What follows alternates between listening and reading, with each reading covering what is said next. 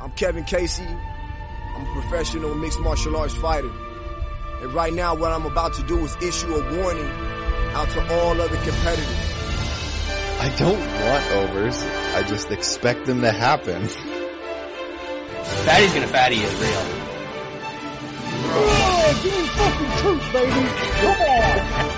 Let's go. I like wooden sides. Welcome to this week's edition of the MMA Analysis podcast. I am your host, Lance Fishel. We got a big week. This is a big week. This is a week I've been waiting for like 10 years. I'm excited. I'm nervous. I'm excited. No pressure. It's almost like I'm fighting on Saturday is how I'm taking this thing. But no, aren't you fighting Jamal Hill in a couple weeks? Yeah. I am, but you know, I got to mix it up. I'm trying to get the 205 strap and the 155 strap. So we're kind of mixed. No one's ever done that. I don't know if you knew that. It's true. Yeah. It's true. Newson, how you doing? I can't win a bet to save my life. Other than that, I'm doing okay. I hear you. We were just talking before the podcast. I'm on my coldest streak of my life in MMA and the hottest streak in my life in golf. And I was like, I almost wanted to like tilt a little bit because it's been so embarrassingly bad in MMA. But golf winners are bigger.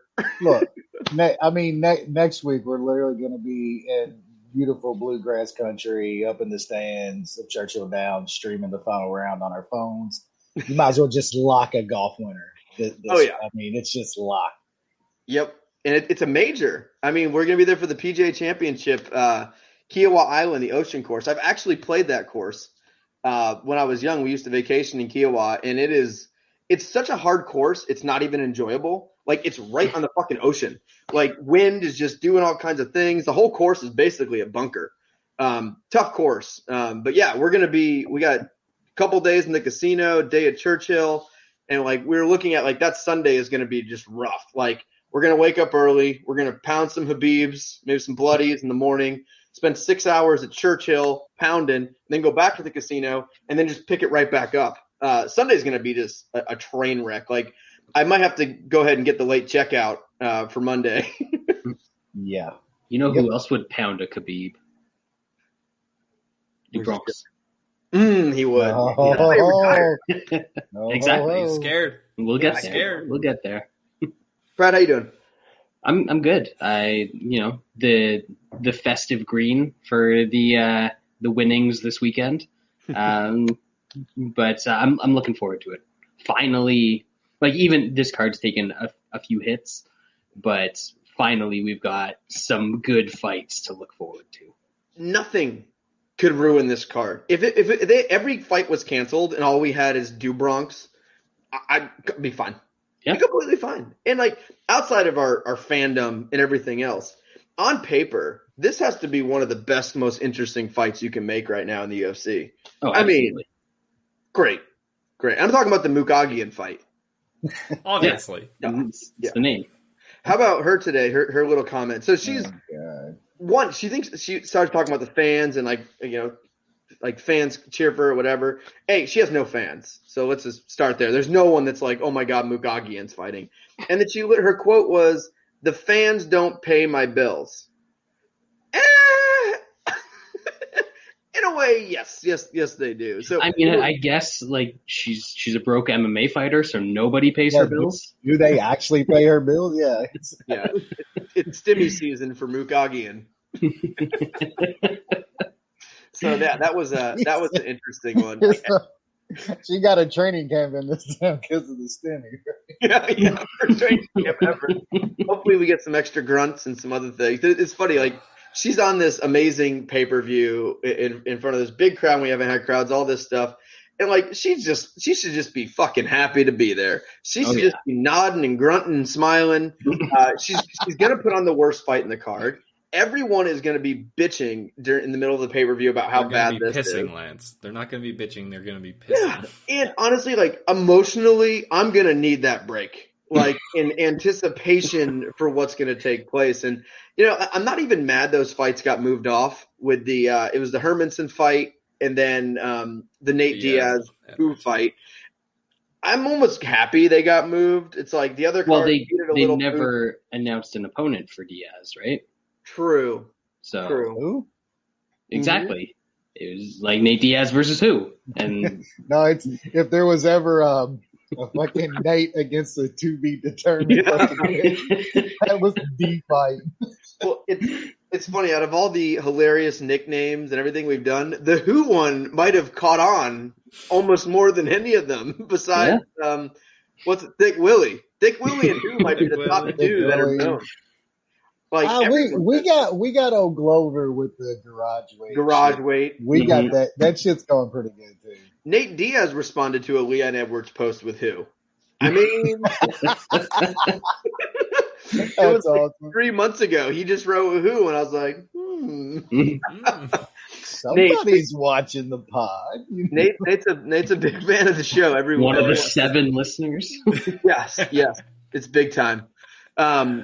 Wes, I know how you're doing. I'm so excited about next week, and I texted the group chat for everyone going to Louisville, and I was like, we're going in 6 days. And they're like, it's 13. And I was like, I'm so excited. Yeah. I mean, I'm pretty pumped. Same as everybody else, though. MMA betting has been pretty rough here lately. I got like 9 bets on this card, so that should work out pretty well with the way things are going. But yeah, man, I'm pumped to get out, do something, be with the people. They can be fucking unvaccinated all they want. I don't give a fuck anymore. I just don't. Fuck you. Fuck your family. Still masks inside? Yeah. I think in casinos.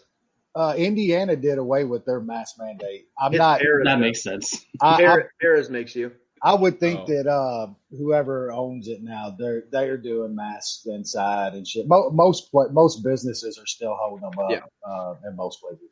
And it's owned by Caesars. Caesars is pretty strict. Like I went to Metropolis last year, which I think there was like 17 people in that casino, but they were like outrageously strict. Like if you were at the craps table and you like put it under your nose for like 2 seconds, like get out, like they only had like half the table was open, you had to do sanitizer and all this stuff, and like they were super strict. But at this point, I don't give a shit. Like I'm gonna go to the casino, I'm gonna get real drunk, things are gonna happen. Yeah, they're back at full capacity and everything over in Indiana. So like it's the shit should be it's open. Yeah, I'm like you though. Fuck you, fuck you, fuck your family. It's party time, baby. We're gonna have fun, and our boy Andrew's flying up from Texas to meet us there. So it's gonna be a fun time, and supporting Israel today with the Israeli logo. Let's not go into that, please. Let's veer away from that. Let's talk about some gas shortages. That's a little less of a hot button issue. It's fucking Biden, man. Like Biden shows up, and of course, shit gets hacked. I mean, all his fault, bro. I like the pictures I saw one picture. This guy had this like 500-gallon drum just sitting at the gas station, just pouring it in. Look, guy tweets literally. He had like it was like a 1,500-pound fucking trailer with a 300-pound strap, and the dude literally had like a 10,000-gallon fucking tank there. That once he gets going, this shit's probably gonna snap or his trailer's gonna fail, and his gas is going everywhere. We're so stupid. I saw a report that was like, please do not put gas in plastic bags. Well, they got a video. Did you see the video with the old lady fucking putting it in a bag and then double bagging it? Like, what are you double bag it? You're good.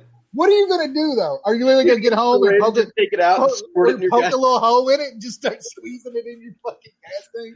Oh my God, we're the dumbest, bro. Fucking America. I'm actually jealous of Texas this week, though. When this fight was first announced and I was vaccinated, I was like, do I do it? But then I was like, do I also want to be surrounded by MMA fans? I'm not there yet. I'm not there in my life and comfortable by being surrounded by Texan MMA fans. Yeah, maybe MMA fans, maybe Texans, not Texan MMA fans. Is that like you're walking to get a beer and dude's behind? He's like, is that a half a mask I see hanging out your pocket, you fucking libtard? It's Texas, boy. Get bottled from behind. Yeah, I'm not ready for that. Yeah, I'm not there yet. Maybe one day. But all right, we'll jump into this thing. So we had last week's card, which we talk all the time where they're don't judge a card by what's the lineup and blah blah blah. This is like I think it's 2 or 3 weeks in a row where the card is just dog shit on paper and then dog shit in reality. This was kind of tough to get through. Like overall, like I didn't watch the main event. I'm not gonna lie. I turned it off. We were drunk watching Canelo. Yeah, Wes and I were talking to Andrew about Canelo and how good he is. Yep, that's what we were doing during the main I event. looked up once and Watterson got a takedown. And other than that, it looked like the other chick was chasing her around the cage. I mean, every fight was pretty bad outside of Gregor, which was like Oh, incredible. awesome. Great. Yeah. Yeah, and we'll get maybe we always talk about the main event first. Well, we're not going to talk about the main event. Let's just talk about the Gregor fight first. Yeah. And the announcers in that I was dying. Right, Gillespie's a lifetime wrestler. He is a wrestler. He spent if you've been to a wrestling practice, what he did in that cage, you do that for 2 hours every day. That's just what it is. And they kept talking about, they're like, Gillespie is getting tired. CDF is wearing him out. I'm like, CDF, who doesn't have a good gas tank, is wearing out Gillespie by making him do what he's done every day for his life for like 25 years. Come on, like anyone, like I was obviously worried as someone who bet on Gillespie during that fight, but like once he didn't get those submissions and he was able to survive, I was like, CDF's going to be done, man. Like these Brazilian guys aren't used to this much grappling and this type of grappling. It's different. Like a 6-minute wrestling match feels like you just fucking ran 30 miles. So you can imagine what that's like as you're being punched in the face, as all those other things are playing, like it's absolutely exhausting. So 5 minutes wrestling a national champion wrestler with all those scrambles and all those positions and constantly having to get up and use all that, like that's exhausting. And Gillespie's got some balls though, man. And when he a second he saw CDF slipping a bit, it was like, oh, I'm not even a little bit tired anymore. Like he turned it up big time and got the finish. And I hope he doesn't sit out for a while. Like I'd love to see him fight in July or August. He needs to start fighting 2 or 3 times a year. He's not young, like he said, and this guy could be a top contender. Yeah. Yeah. We've said it before in MMA, just wrestling like that in a gas tank could take you to top 5 status and most likely. That dude's better than that. Like he's got good ground and pound, man. Yeah. Vicious. Yep. Well, and when CDF got him in, I think it was one bad spot with a choke. The dude doesn't panic. He's got no panic in him. Look, I was a little worried at like the end of I won't say I was worried, but when he like kind of stumbled at the end of the first and looked like I didn't think he was so tired that he did that. I thought he might have been hurt from something. But when they came out immediately in the second round, man, and you saw the look of CDF, how doing it, yeah. And it's like what Lance said. Say Gillespie's even more tired than him. That's his world. That's what he's done his entire life. He's going to keep pushing. Most Brazilians, and I'll give props to CDF, man, because he went in there and went for it, dude. Like he fucking went for it, and the scrambling was fucking amazing. But like when it gets to that point, man, you always want a dude built like Gillespie in those spots, man. He will make guys wilt eventually, and he said it in his post fight too. That exact thing. He's like, "This is what I do. These guys cannot keep up with this, and I feel the point where they're breaking, and that's when it's a wrap. That's when I make them quit." And he even said, "I made that man quit." Yep.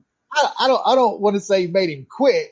He just outworked his ass Fucked to the him point up where after he was wearing him he out. was good. CDF gave it everything he had. You couldn't get him out of there. What made him quit was him not quitting. And I thought it was.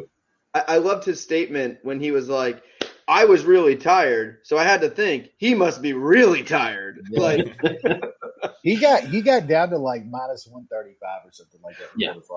I ended up playing him right before the fight. I did too. I added more. That is fucking dumb. Like Gillespie is very, very good, and in a matchup like that, I didn't get that steam whatsoever. Crazy. And then a little bit of the live in the distance after that first round. That was a beaut. But what was he? +4 or +500 just straight live after the first round. Gillespie was. I think you got like 12 or something, didn't you? Yeah. It's crazy. I mean, when you grow up wrestling, like you are put in drills that are literally just built to make you exhausted and see what you have left. Like we used to always do these round robin drills where you'd have like groups of 4 and you'd number yourself off 1, 2, 3, 4. And then the one would do 2 minutes with 2, 2 minutes with 3, 2 minutes with 4, just back to back to back, just like that. And you'd be wrestling a fresh guy every time just to tire you out and try to get you to quit. And then coach wasn't happy with how those went. Let's do it again. Just like that. And like half of wrestling drills are designed to kill you. Like it's literally how it is. It's almost like with the military, like trying to get you to quit. Like it's kind of like wrestling. So the commentary in that fight was just hilarious. There was a wrestler on commentary. What the fuck? Yeah. Was it? Well, Cruz also said some weird stuff that made me think he'd never wrestled. I forgot what it was, but he said some weird shit that like didn't make any sense for a wrestler to say it. DC was Hans saying. Moleman probably made him say it. DC was pushing that fucking narrative too. Sad. Also, let's not forget that CDF decided to cheat and come in as a welterweight for that fight. That's very true. That dude was massive. He looked like he'd been training with those fucking with shoe facing him that went over. Like that two CDF like he'd been training with for the past. Yep. Yeah, that was great. And who would you guys want to see Gillespie fight next? Khabib. I wouldn't mind to see him running it back with Kevin Lee. Kevin Lee. He went up. He's down to 170 now. Yeah, that's right. I remember seeing that. How do you think he does against Mac and Cheese? He dominates him. Who? That's the fight. Makhachev. Everyone's talking about Makhachev as the greatest grappler ever, and I think if you're Russian, you think you have Khabib's skills. Makhachev is pretty good, but if you think Makhachev is out grappling and out wrestling a cardio machine that's a 4-time All-American NCAA champion, you's crazy. Makhachev is ranked ahead of Gillespie, and I get that he hasn't fought a lot, but that's silly. Good fight, RDA. That'd be a good fight against a somewhat named fighter. Gillespie's a bad matchup for most of those guys, man. Yeah. I would like to see him fight one of the name guys that's higher in the division. Because, as we said, he doesn't have much time left. So just put him up there, advance him as quick as you can. Exactly. He's got to want it, too. Like, I think we haven't seen the signs of him 100% wanting that spot yet. He's got to actually gets in there, and then you can tell that he wants until he fights, and it's like this guy's a fighter, but he's got to fight more than once every fucking year and a half or whatever the fuck year. I mean, he's got to. Yep, I agree, and maybe even the winner of Ferguson Dariush could be an interesting type of fight for him if he wants to move up quick. And I think the other thing too is like his jiu-jitsu is great. Like for him to survive in those positions versus CDF while he's getting punched, while he's tired, I was kind of impressed by everything in that fight. So, yeah. All right, let's move on to the rest of the card, which shouldn't take very long. It was a short card, and B, one of the worst cards we've ever seen. Welterweight division was one of a few finishes as Carlson Harris defeated Christina Aguilera by submission anaconda choke. I don't know if this guy's good. He looked good there. Christina Aguilera is trash. He's real bad. He's not great. He did the Carlston on him. You got to sweep the arms under, and then you got the anaconda all set up. It's perfect. Yeah. Maybe come back once, then you go back and lock it up. Little misdirection on him. Got it. So a fight that we lost on the podcast, but we had the Iron Turtle defeating Tayfon Nichkulu. He looked bad. Yeah. I think I underestimated his striking. He's so slow that it doesn't matter if he has good technique. He might be the slowest fighter I've ever seen. He's very slow. I don't think I saw him maybe once or twice throw more than one punch too. Literally, he just was throwing one punch. Slow as hell. Yep, singles, slow as fuck. And a guy that's just going to come forward like Turtle and put a pressure on him, he's fucked. Like, he's just not good, man. And that is, I don't know, his takedown defense is like fucking Kevin Holland. Nah. but it's not great. He was tired too. Yeah, but I mean the pressure on him, it was bad. Guys, we're forgetting one thing, and we keep forgetting it week after week. The Venom shorts, man. The balance. Not the circulation. It's a real thing. Yep. Yeah. Man, I thought that I would put that as a 10-6 third. That was a violent beating. That was props to Turtle. Like that guy's he's fun. Right. Yeah, he's fun, man. Like we just said. With a pace, has a little grinding on him. Yep. Durable, yeah.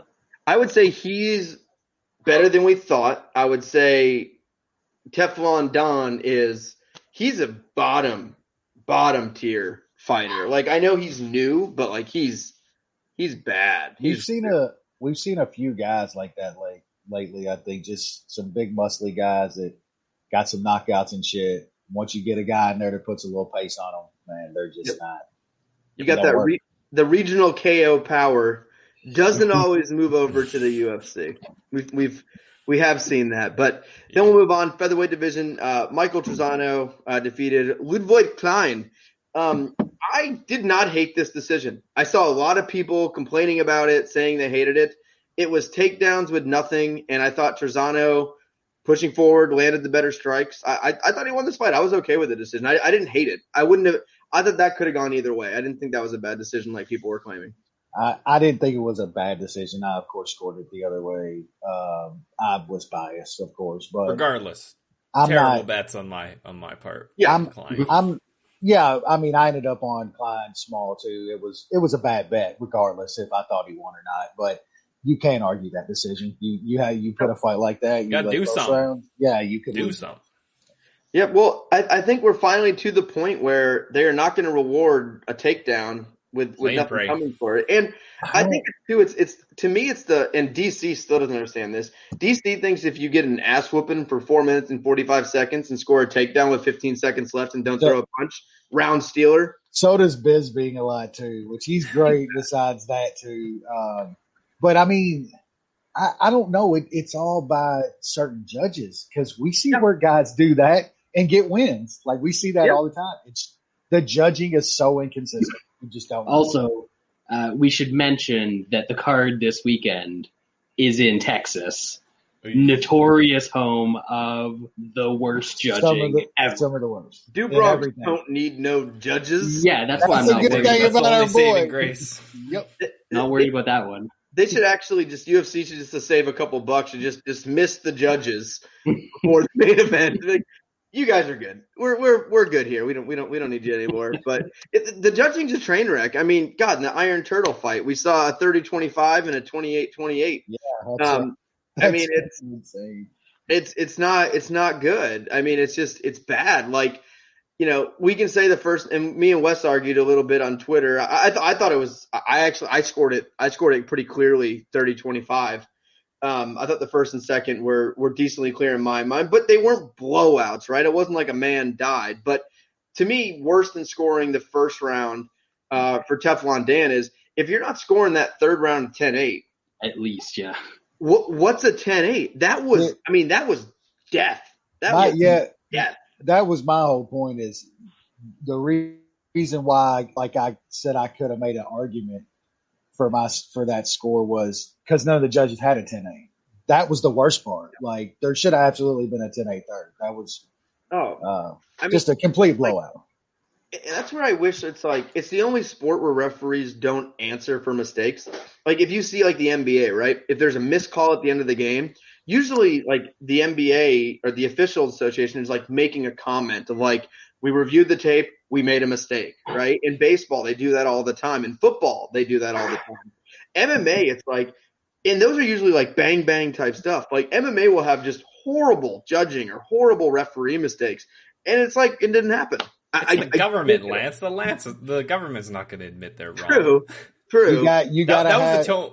That was a Tony Weeks special. The other two judges had it 10-8. It was just Tony Weeks that had it. It was, yeah. You got to have you like a lobbyist in MMA type, like fucking Ali, that goes to the New Jersey State Athletic Commission and gets your bullshit fucking loss overturned in 4 days, which nobody has ever seen in an athletic commission in the history of fucking fight. Money talk, man.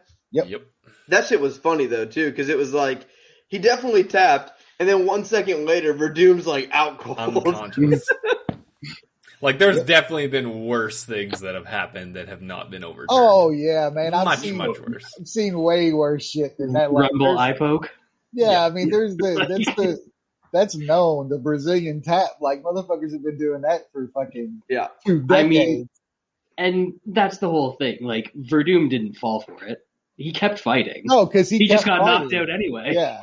Yep. Plus, he's Brazilian, so that doesn't count. If he Brazilian taps, I mean, that's the way it goes. You cancel each other out. Everyone knows that. There we go. What's next? All right. So next we had Phil Hoggs defeating one half of the Dukakis brothers, and the consensus. Man, I think Brad said it. He's like, if you would have told me that Dawkins would gas out with Phil Hawes taking over with his wrestling in the 3rd round, you got to hand it to him. And Dawkins, he looked good in that 1st round. He landed some strikes. He hurt him. He almost fucking had him out of there, dude. He almost had him in the second round. Yeah, second round. Yeah, had him. But Hoggs has that like magic that like somebody will hurt him, and then they'll do the stupidest fucking thing they can. Yep. But I got to give it to him. His gas tank. He's also decided that, like, I know I have shitty cardio, so I'm just going to punch you as hard as I can in the body and hope you have shitty cardio too. Yeah. I mean, that was a big win. That was a hell of a win by Phil Hawes. Yeah. And, you don't see very often, like, he had his win in his last fight, and everyone kind of dropped him down a peg or two just because how bad he looked in that win. I feel like he got it back. I feel like he's where he was before because – he obviously showed some improvements in his cardio, and that wasn't like a slow paced fight though. Like it wasn't like that was a nothing fight, so he was fresh. That was a pretty intense fight, and he was completely fresh in the 3rd. That chin is an absolute liability. Oh, it is. I took him down 2 levels after his last fight. I'll give him 1 back. I'm not that chin is fucking bad. It's not good. The little Dukakis brother that got the body of a Walmart fucking stopper. Like, that dude had him hurt bad a couple times. Really bad. If I knew I was getting that kind of cardio out of him, I'd have absolutely been on him. I'd have rode it and took the chance. Yep. Like straight up. There's no way coming out of that last fight that you thought that he was going to have 15 minutes like that going that hard. You're right though. He has some of the best fucking luck in guys having him dead to rights and then doing absolute just dumb shit. Yep. And I will say he did recover pretty nicely from getting rocked in that 2nd round. Yeah. He had that Frankie Edgar recovery where he was like dead and then 2 seconds later was putting pressure on Dawkins. And it definitely, I would say more than him going up was a lot of question marks like on Dawkins. Like, you can't have his fighting style like that and gas out like that. You just can't because he's always going to be in some kind of trouble. Yeah. And we've never seen that before from him, but we've also never seen him fight somebody who has the physical advantages that Hoggs has. I feel like we can call him Hoggs again, right? I'm going to be calling him Hoggs against that midget he's about to fight because I'm going to be betting him again. Oh. That's going to be the fucked up part is I'm going to be right back on him. Well, and he's probably going to get fucking knocked out by Terry. What a weird fight, right? Yeah. Like the instant booking. Well, Dawkins is better than Wynn, right? Like I would rank way him better. Like, way better. He has a good performance, and he's taking a fight on shortest notice. I think it's in July, right? Yeah. June or July, and like he's taking a step down. Like maybe like hook up with a new manager. Get that Ali push. Yeah, I mean that was a weird one, but all right, let's move on here. We already talked about Gregor. Rogerio de Lima defeated Maurice Green, and Green was immediately cut. That was we don't need to talk about this very long. We can get into the card. But that was one of the worst performances I've ever seen for Maurice Green, and to get out grappled and out cardioed possibly by de Lima that's tough to do. You have to work to do that. Was there anything that happened though? Did he really get out cardioed? he didn't try to fight. He just exactly. Yeah. That was bad. Because Lima was just laying on him. Literally doing absolutely nothing. I don't needed blame somebody Lima else at than all, Herb though. Dean. I do not blame Lima at all in that fight. He did exactly what he had to do. And I mean, if that guy can beat you clearly over 15 minutes, you don't deserve to be in the UFC. And people were giving old Herb a hard time. There was no reason to stand that fight up at any point. Maurice Green was just laying there. DeLima was throwing enough to keep it on the ground. And, like, I've always been an advocate of, like, if you can't get up, that's your fault. Yeah. Don't blame that was just my hope with my shitty inside the distance fucking bet. Yeah, and you know what? I take a bet like that every time. You were getting 3-1 on the only way Maurice Green can win against a very bottom tier fighter. Maurice Green is worse than we even thought, which I thought nothing of. Didn't make him work at all. Not at all. That was the problem. Yeah, and like it's funny when DeLima took him down on that first round, I was like, maybe this is good. I was like, maybe this is a good thing. Like Green can tire him out, he can throw up some legs, maybe get a sweep. Like DeLima's that bad, maybe gas him out with some grappling versus letting him strike at range. But man, that was bad. Horrible. Ugh. All right. Neil Magny defeated Jeff Neal. There was some Magny here, and Jeff Green after the fight. Jeff Neal said he was going to take some time off, and he has not looked right since that staph infection. Like Magny can Magny people, right? But I feel like the explosiveness that made him so good, it hasn't been there the last two fights. Like he hasn't been that explosive self. He also had terrible fight IQ. What the fuck is he doing? Trying to. I know Magny can draw you in to just like hug it out on the fucking cage. I don't know how he does it. He fucking hypnotizes people or some shit, but fuck man. Just separate and throw bombs. He looked good in the first, but I think Jeff Neal He didn't look good. He looked okay in the first. Okay. Well, I still think that the pre-sickness Jeff Neal finishes in that first. Maybe I think he has the power and the explosion to finish because I thought he looked decent. Like he was doing what he needed to do. He wasn't getting fucking magnied up on the cage constantly like he wasn't. And then like the third, Magny's literally out there fucking going just prime fucking haggler and just fucking jabbing him around the cage. I'm like, well, what am I watching? You know what I'm saying? Like Neil is getting like jabbed around the cage by Neil Magny. It was wild, that card sucked. The fights were boring. I lost all my bets.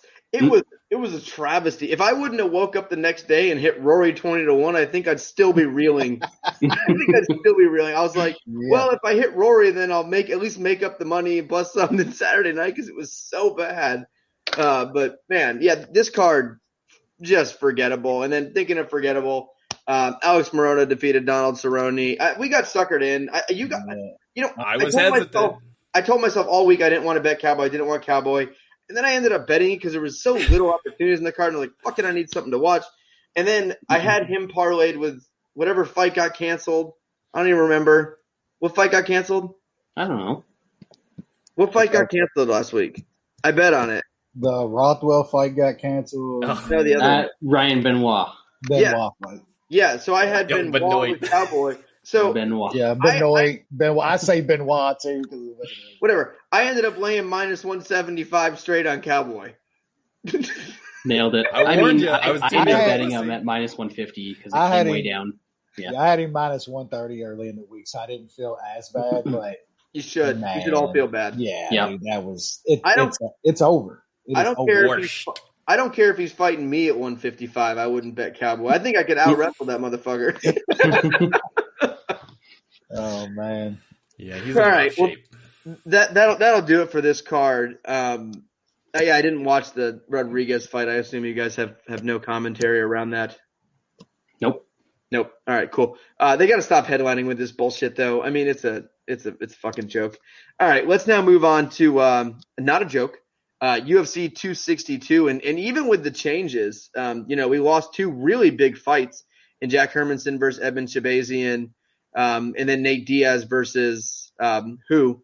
But great card still. I mean, Matt Schnell versus Rogerio Bontonin. That's a good fight, and the prelims are still the ESPN prelims really, really strong. This card's still really good. after the first few fights.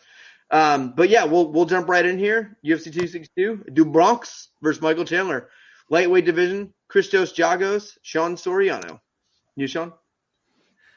I don't have much here. I was looking at betting like Alvarez inside the distance when that was still the fight. Sean Soriano is a very flawed fighter. Giagos is not good, but he's probably going to win here. Wes? Yeah, I don't have too much either on this fight. Thiago's probably wins, but man, 2-1. I can't trust that. I think Brad might talk about it, but I think a finish might happen in this fight though. Soriano, usually when he wins, he's getting the knockout. I think it could get a little scrappy and somebody gets a finish in the fight. Giagos hasn't finished a fight. His last like 8 wins have been decision. Mm-hmm. I know. Yeah, I don't know if I'd bank on that. Brad? Not banking on it, but technically you are. You were putting bank on it. Yeah, whatever. Either way, if you guys aren't familiar with Soriano, he had a previous stint in the UFC, and coming into that one, we were all like, "Oh man, like he's a pretty decent striker," you know. And then he came out and got taken down and finished by Kawajiri. He got out-wrestled for 15 minutes by Chaz Skelly. He got finished by Charlie Rose. That's tough. Got cut after that, obviously.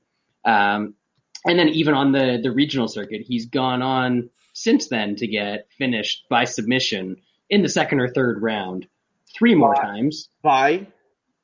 Mike Kakashmeli. Levon Kakashmeli. Yeah, that's a big one. And also Bruce Boyington, noted MMA savant Bruce Boyington.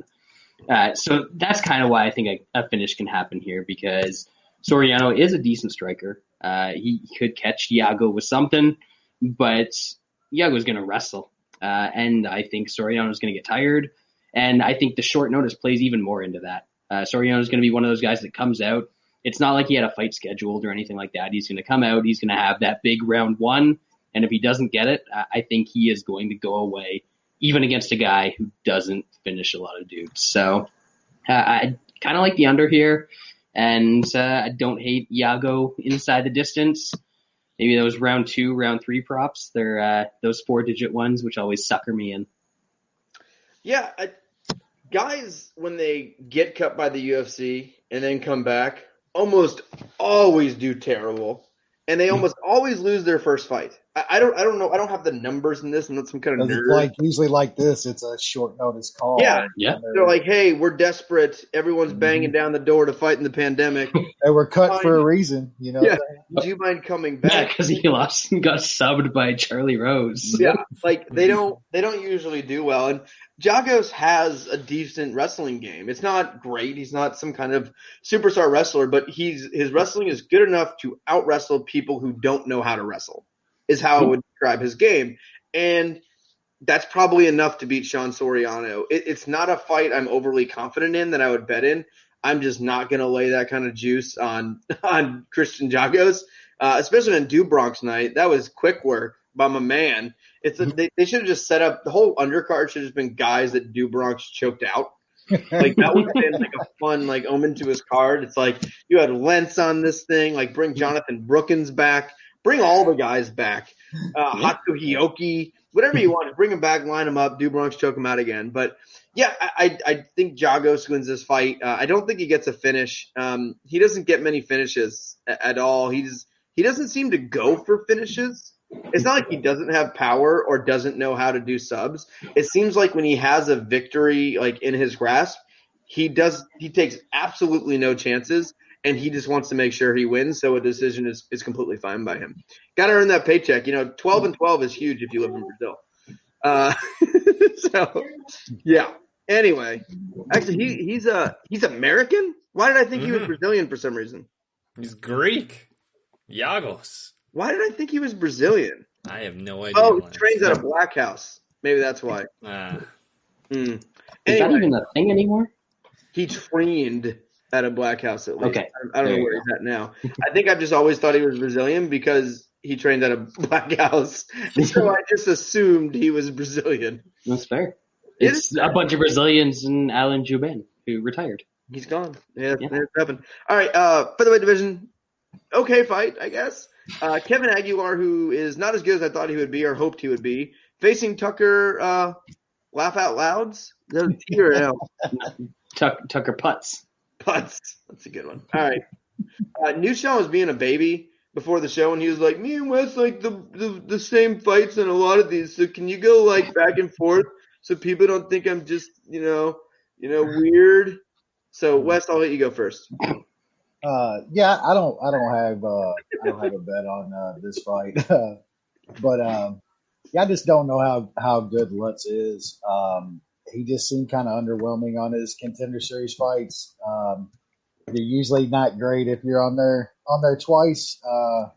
And only win decisions. Lance is right. I don't think Kevin Aguilar is as good as we thought he was, but he's pretty damn durable still. And I think this could be a spot where he puts a bet lesson on this dude. I haven't bet Kevin Aguilar though. I still don't trust him, man. He hasn't looked great since he got to the UFC. So it's probably a pass for me. I think he hit like even money over the past day. I mean, if he gets up to being a dog at plus 120, plus 130 something, I might take a small shot, but I'm definitely going to pick Kevin Aguilar here to get a decision. Diva Sean? I don't like either side in this fight. I don't really like anything in this fight. Kevin Aguilar, I mean, I'm okay with 2 of his last 3 losses. I mean, you lose to Dan Ige, fine, whatever. He got knocked out by the tug job. That close fight with Charles Rosa at this day and age is a very bad look, as what we've seen from Charles Rosa recently is fucking bad. I don't know. He's always been a guy that he seemed to get by and do well in LFA, but he still had some issues. He got clipped sometimes. He had to overcome. I just don't think he's that good. I don't think this other guy is that good either, but I'll pick the younger guy. Which one's that? That would be the Lulz. The Lulz. Okay. Brad? Yeah. This is probably dumb, but I've got a little bet on Aguilar here. I knew Brad was going back to the regional. I want to so bad. I don't know if I can do it. Kevin Aguilar regional was a badass. Yeah. Like he had it's always hard to trust him because like I watched this man get knocked out by Leonard Garcia.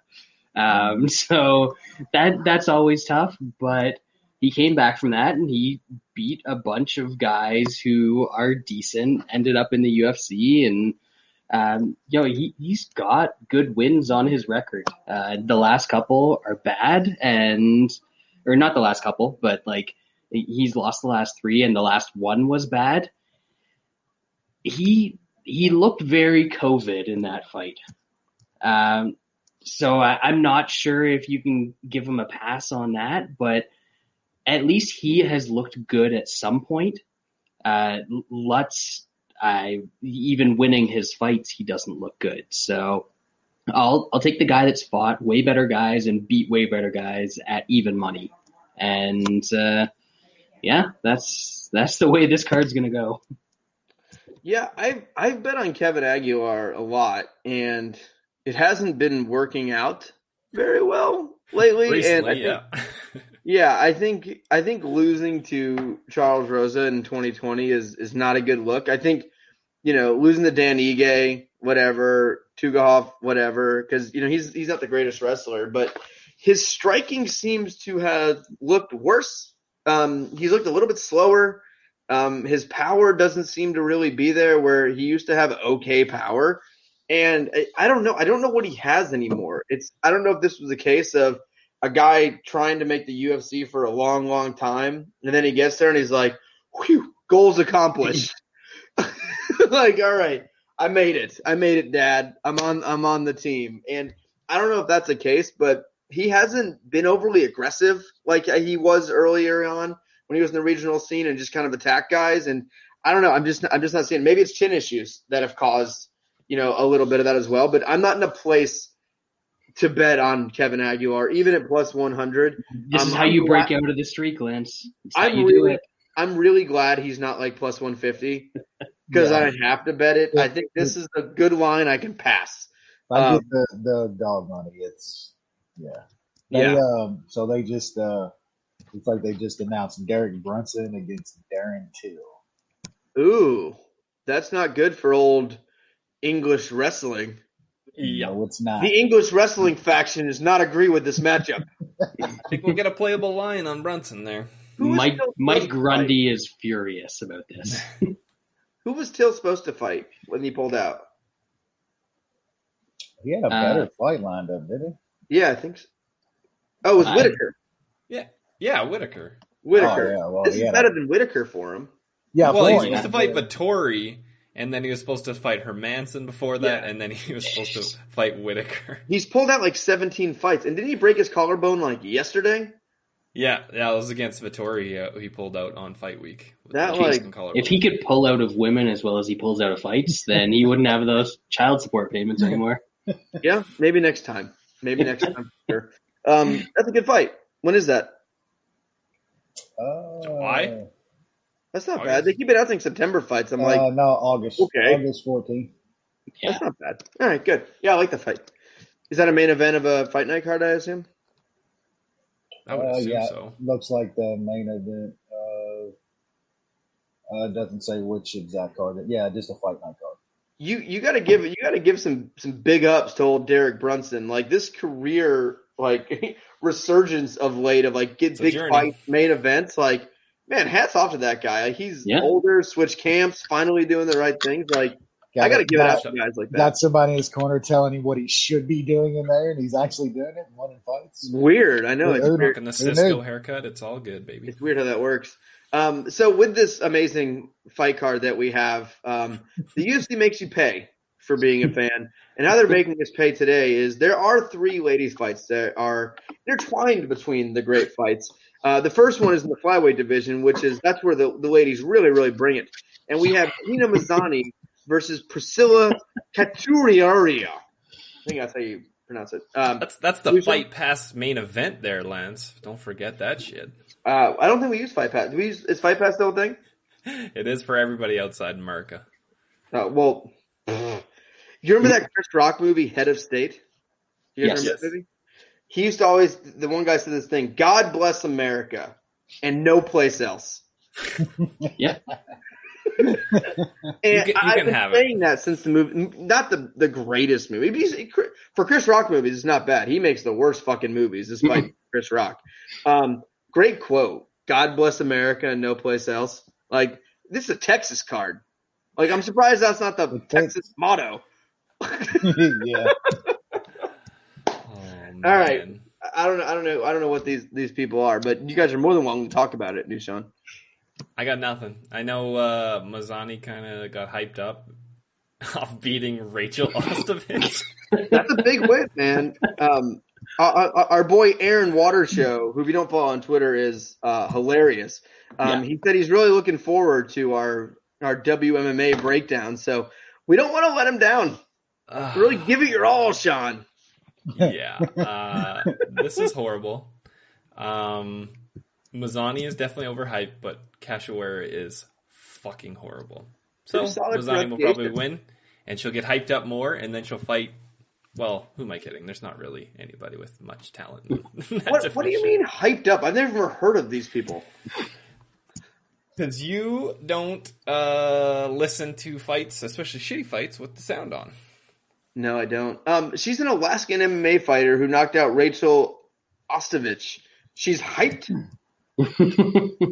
Isn't that like Tim Elliott's woman now or something? Mm-hmm.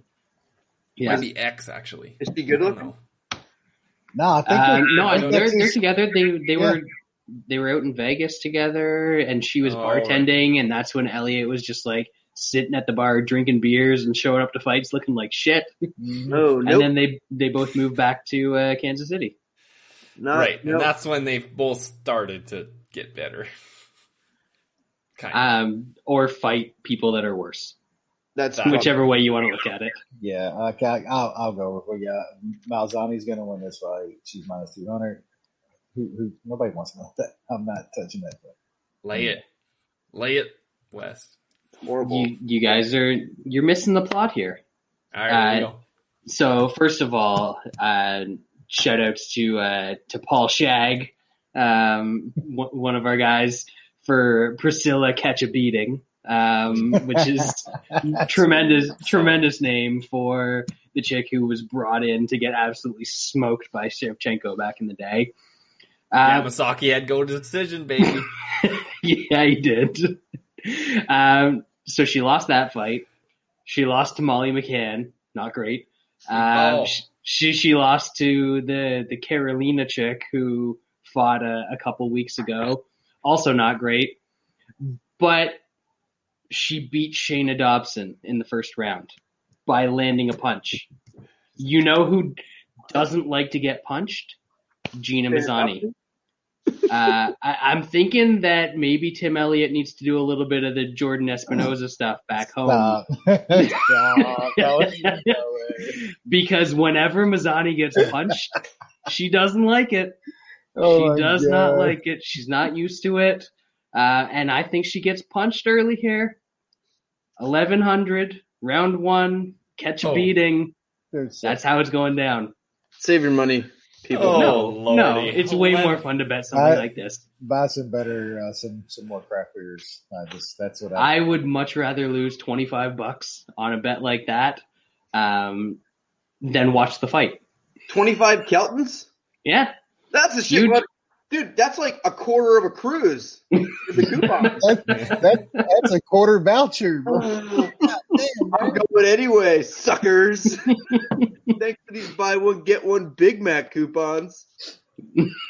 Mazzani has lost in the first round 3 times in the UFC. Bro, I'm something. I'm not just making this shit up, guys. I'm not just making it up. This is where tape study really comes into play. I did do some tape study today. The Do Bronx highlight package might be the greatest highlight package in the history of MMA. Have you ever watched this man's highlight package? It's just him putting people to sleep in all different varieties. Is that him right there? Yeah, that's him beating the shit out of Nick Lentz. Is that like 1, 2, or 3? I don't know. You have to guess how disfigured is Lentz. Is that the greatest trilogy in MMA history? Absolutely. God damn, that's bad. All right. Just kept booking them. Yeah, just keep it going. All right, no weight division. The Beverly Hills Ninja is back. Jordan Wright takes on Jamie Pickett. And that's a fight.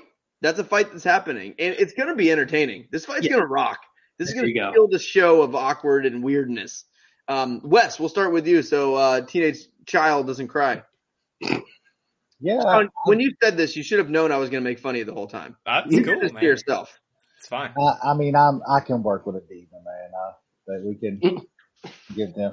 I like Pickett in this fight, man. I think he's not going to have to worry about too many takedowns in this fight, and I think Jordan Wright just is kind of terrible on the feet. I think Pickett's got some pretty decent striking, and he hits hard, and I think he's going to catch Pickett. I think he's catch fucking Beverly Hills over here, and he's going to knock him out early. So I played Pickett straight. I might look at KO maybe on fight night after I open up that second bottle of wine. But I like him straight here.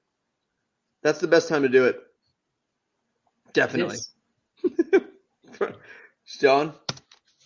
I don't want any part of this fight unless somehow Pickett gets to plus money. Even then, I'm probably going to have to hold back. I'm trying to not to bet on shitty fighters. What? This is the UFC. How do you even bet on UFC fights anymore? Where you have no bet. You're gonna have like Sean's going from like 17 bets a card to 2 now. Like he's quit betting on shitty guys. It's fucking brutal, man. both these guys love to get hit. Like, absolutely love it. The Beverly Hill Ninja likes it a little bit more. I mean, we just talked about Pickett. He got beat pretty bad by Nchukwi, who we saw last week look like absolute dog shit. He smashes right. He kills the kid. One slow motion punch from him is just going to land clear. He's like, oh man, Wright is anti-athlete. He's terrible, but he's okay for the first minute against shitty fighters. He did okay against Buckley. Like in the everybody knew he was going to die eventually. He did okay. You met him. No, his chin. Wow, at a huge number. I didn't expect to win that bet. It wasn't a huge number. Buckley was only minus 200 in that fight. No, but I took him in round 1 or some shit like that. Imagine your rating scale is he survived 1 minute with Joaquin Buckley. He survived 1 minute versus a D-ranked fighter. I hope you guys win. I don't want any part of it. I will not mush you guys on Jamie Pickett. You are welcome. I'll pick Pickett to win because he is tough. And he's not the Beverly Hills Ninja. Brad. Sean was right about one thing in this fight. Both of these guys love to get hit.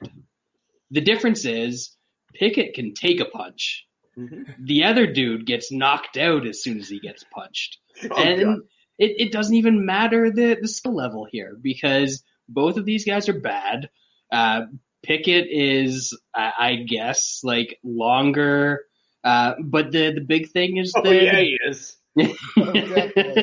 Yeah, he's way longer. The big thing is the durability here. Pickett. Right. But hold on. See, you got there. Get him a little skinnier and obviously shorter. That's how you do it in Beverly Hills, right? There we go.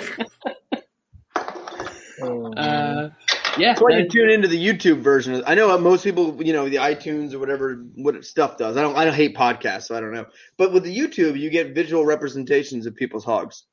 I'm not gonna lie, I don't do YouTube anything. I listen to everything as a podcast, but you guys shouldn't do what I do. You shouldn't bet what I bet. You shouldn't do anything that I do. So you should watch the YouTube version so you can see stuff like that. My kids live on YouTube. They live on it all day. They're monsters, aren't they? All day. All kids do now is play Roblox and watch YouTube. That's it. Sure. Yep, that's it.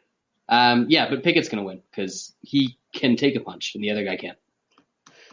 Sometimes the simplest breakdowns are the most effective. Yeah. Because that's the easiest way to break it down. I mean, Pickett can take a punch. I think Wright does have some okay power, right? He's not overly talented. He's definitely not technical.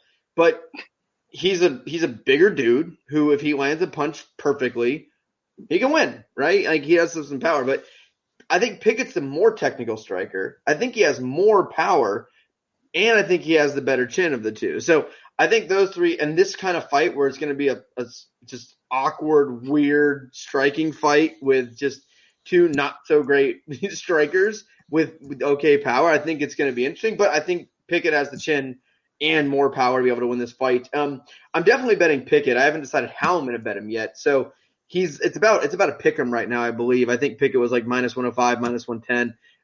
Knockouts plus 200. And I don't think it's physically possible for Wright to go 15 minutes in a fight with a guy standing in his face punching him. And I think there's no way – Pickett is not the guy who's going to take you down and lay on you. This fight will be on the feet. And I think if Pickett wins, he's probably going to clean him out early. The under was 1.5, so not really worth it unless you want to lay a bunch of juice. And I think at Pickett plus 200, I think at knockout, I think that's a worthy play. So I'll still decide between straight or knockout, but I think either one of those, I think it's probably going to be the same result. I think Pickett cleans him out in the first round. All right, then let's move on to the wife of a Nazi versus. Yeah, I gotta go take Turk for a walk. The sister of a really, really annoying human. You, Sean? These two ladies have a combined 3 losses to Roxanne Modafferi. The ladies always bring it. Ladies always bring it. these are both very flawed fighters. Shevchenko is not good. She's only good by name, and she's done okay against some shitty ass fighters. Andrea Lee is pretty terrible. The opener on this was like plus 160 on Lee, and obviously that got bet eventually. At that number, I would probably take it. Now it's a pick'em. I'll leave it. This is terrible fights. I'll pick Lee. She's okay as long as she doesn't get taken down. She might get taken down by the shitty Shevchenko. This is not a good fight. Wes? Yeah, I think Shevchenko really sucks, and the fight she's won lately, she's got some really like favorable matchups. I think Lee knows she needs a win here, and I think she can keep this fight up, and I think she can win a decision here. I know that I got not the worst of it, but I got like some plus 110. It's a small bet. I just think you got to take a dog price here on Lee against somebody who I think is she's getting old. And she's just got a lot of hype from her name, man. So I'm going to take a small shot. It's just fine. I like a bunch of shit on this card small. This is one of them. I'm going to take some Lee at plus money. Yeah, I got absolutely nothing except this lady claims, even though she was married to a Nazi for several years, did not notice that he was a Nazi, despite the Nazi tattoos. Never saw him. Usually dead giveaway. Because I know... That's a big fucking clue. I know Jew lovers don't get swastikas on their body, so I would have to assume if you were the wife of a man who has a swastika on them, you might want to take a stab in thinking he could be, anti-Semitic. But she didn't know. Common error. It happens all the time. I mean... just his story old as time. I didn't know what that symbol meant. I just thought he was a good guy, just got in some trouble as a kid. So that's my breakdown for Andrea Lee. I do think she can win this fight, but I don't care. I think she's lost a bunch in a row, right? Hasn't Lee lost like 37 fights in a row? But she's kind of pretty, so they keep her around. Yeah. Nothing. Sure. I hope she loses. Brad? One of these fighters is the shitty fake sibling of a fighter who can actually wrestle, and she's fighting Andrea Lee. So even like the shitty sibling narrative that we usually want to go with, I'm not sure it applies here, because even if she learned how to do one takedown, she can probably take down Andrea Lee. So I've seen this line come down. I don't care. I'm not going to bet it. It's bad. Our buddy BMR just said they announced Makhachev versus Thiago Moises. I'm okay with that because it's so depressing for Makhachev because he's been calling out top 5 guys and everyone says he's the best ever and he just had a really boring fight. And now he gets Thiago Moises, so he's taking a step down. Gotta love it. Man, sometimes the world just works out in just amazing ways, and this is one of them. But let's now move on to the featherweight division. He heard Gregor was looking for a fight, and he was scared of that. Yeah, Can't blame him. Featherweight division, Lando Venata, Mike Grundy, the rare English wrestler. That's right. New Sean? I like Grundy by decision here. Venata has been taken down time and time again. The guys like Bobby Green, Diakisi, Frivola, Drakkar Close, David Tamer took him down. This dude can be taken down. That is Mike Grundy's game. He's going to take him down. That being said, Lando's pretty tough. I think he can take it. I think he can not get subbed by the English wrestler with a bunch of subs on his record. But I think Grundy is going to take it here. So I played him for a unit at plus 205 by decision. Do you remember when Do Bronx retired David Tamer? Yes. Hey, I just turned that one off. It was next on the playlist after Lentz. What happened? David Tamer was like going into that fight like a pretty good hyped up guy. I think Do Bronx was like a pick'em in that fight. Yep. and then Do Bronx elbowed him to death and then choked him dead, and then no mas. No more. City Tamer lasted longer. Oh, yeah. You can't fight if you're dead, Lance. Can someone who's listening to this please research what happened to David Tamer, and then please let me know? Because that'd be great. Because I'm very curious. Wes, what do you think? Yeah, I like Grundy in this fight too. I think he can get takedowns on Lando here as well. I mean, Lando likes to get a little wild too. I think he's going to open himself up for some easy spots for Grundy to get in. We kind of joke about it, but he is a decent British wrestler for once. He's got a little bit. So I don't know, man. I know Bando. He's really tough, but I don't know. I kind of feel like Grundy might get him down and maybe get a late finisher, man, because I think he's going to spend a lot of time on his back taking some stuff from Grundy here. So I just played him straight. He's probably my second favorite spot on the entire card. So it's a pretty good bet. I might end up throwing something on him inside the distance, though. I think he could possibly get a late finish in this fight. Fred? Yeah, I'm not expecting a finish from Grundy here, but my breakdown of Lando Venata is that he made Bobby Green look like a very smart, consistent, reasonable fighter.